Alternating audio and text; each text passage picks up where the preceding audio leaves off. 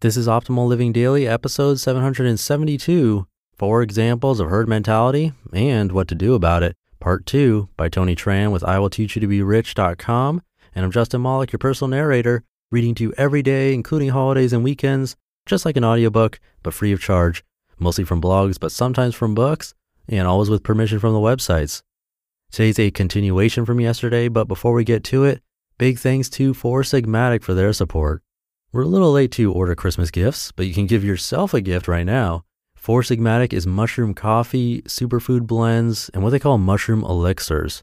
Now, mushrooms have been studied for centuries, and different kinds have different health benefits. So Four Sigmatic created these drinks. Now, I actually don't like eating mushrooms or drinking coffee, but I tried it anyway, and it was really good. No joke, I just ordered more.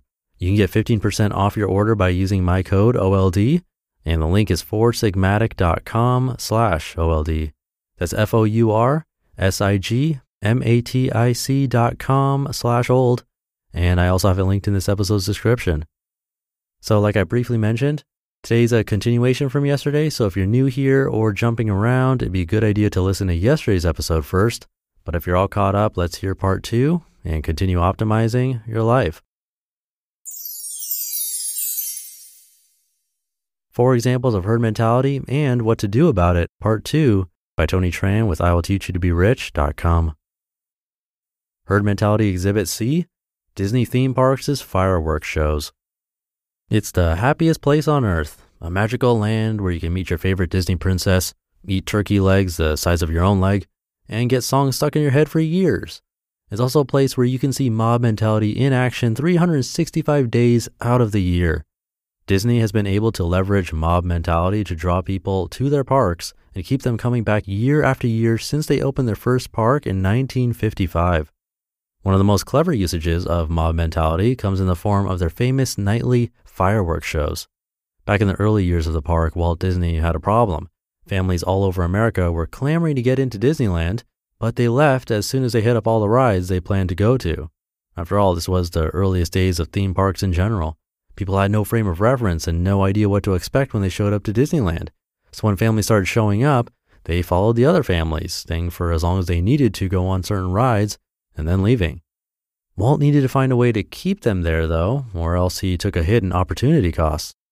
That's when park planners came up with the idea of having fireworks shows so that families had something to look forward to at the end of the day. Soon, families started staying in the park longer as word of mouth spread the news of the fireworks shows at the day's end. The plan worked. People stayed until the end of the day, and more than 50 years later, you can still see that example of herd mentality in action at Disney parks all over the world. Herd Mentality Exhibit D, the housing market crash. It's been almost a decade since the housing market crashed in 2008, but in many ways, the effects of it are still being felt today. And though the reasons behind the crash are incredibly nuanced and complex, it all boils down to a bubble caused by a massive amount of homeowners being unable to pay their mortgages. The result of the crash led to millions of people losing their jobs, scores of people losing their homes, and consumer spending dropping by 8%. While there are many factors that caused the crash, I want to talk about how mob mentality ran rampant after it. Because when the housing bubble burst, investors got nervous. They were so nervous they found themselves falling prey to a herd mentality behavior called panic selling, wherein people sell off their shares en masse due to paranoia and fear, resulting in stock prices plummeting. Investors got scared that if they kept their money in the market, they would lose it. This resulted in people pulling their money out of the market, which resulted in prices going down, and, well, you know how this ended. Can herd mentality be good? While many examples of herd mentality can seem downright scary, it's not all doom and gloom. Herd mentality can actually be a great thing if you let it be. Michael Bond, author of The Power of Others, Peer Pressure, Groupthink, and How the People Around Us Shape Everything We Do, wrote that herd mentality can actually change the course of history. From Bond, quote, "The Egyptian revolution of late January and early February 2011 was a stunning example of cooperative power, even though its achievements have partly been squandered. What's more, those who gathered in Tahrir Square to demand the fall of Hosni Mubarak had the time of their lives." One retired businessman who traveled from Alexandria, Egypt to join the protesters told me, "I found something lovely. There were all kinds of people, from universities, secondary schools, preparatory schools, homeless people, people from every religion. all divisions disappeared. Everyone had one purpose. I was really crying, for this was the first time I saw the Egyptian people unafraid of anything." End quote. Aside from changing the landscape of politics, herd mentality can also be leveraged when it comes to your investments, or at least Warren Buffett thinks so. Be fearful when others are greedy, and greedy when others are fearful, he says. What he means is that you should always be more than willing to go against the herd when it comes to your investments. The person who's going to come out on top of a bubble burst or market crash is the one who keeps their head and doesn't immediately dump all their stock. Which brings us to what you should do to use herd mentality to your advantage. By its nature, herd mentality is difficult to spot in the moment. After all, a snowflake doesn't realize that it's part of the avalanche. Same goes for you when you're swept up by market trends.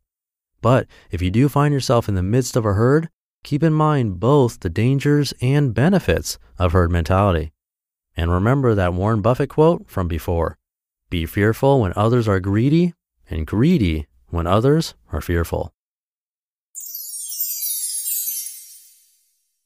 You just listened to part 2 of the post titled 4 Examples of Herd Mentality and What to Do About It by Tony Tran with IWillTeachYouToBeRich.com. Thank you again to Four Sigmatic for sponsoring this episode.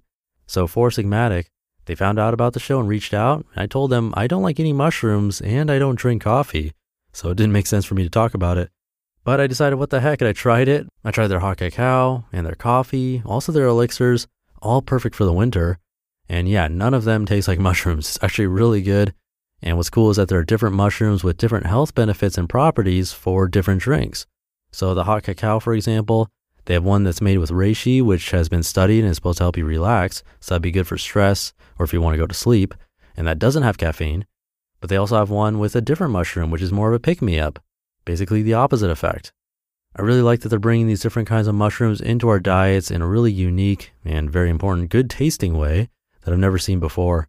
It's not something I normally talk about, but the fact that they were successful in getting me to consume mushrooms and order more on my own is a huge achievement, speaks a lot towards the drink.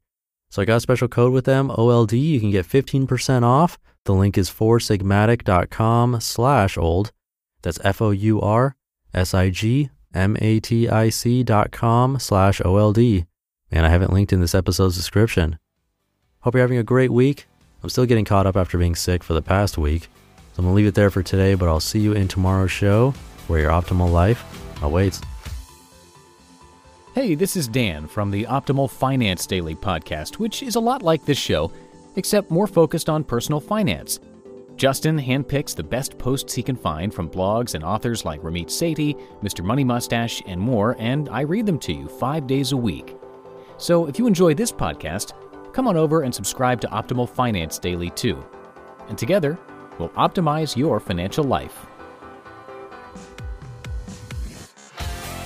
You've been listening to Optimal Living Daily. Be sure to hit the subscribe button to stay up to date on each new episode and head to oldpodcast.com. That's OLDpodcast.com for a free gift as well as more actionable tips and resources to help you maximize your potential. Thanks for joining us, and remember, your optimal life awaits.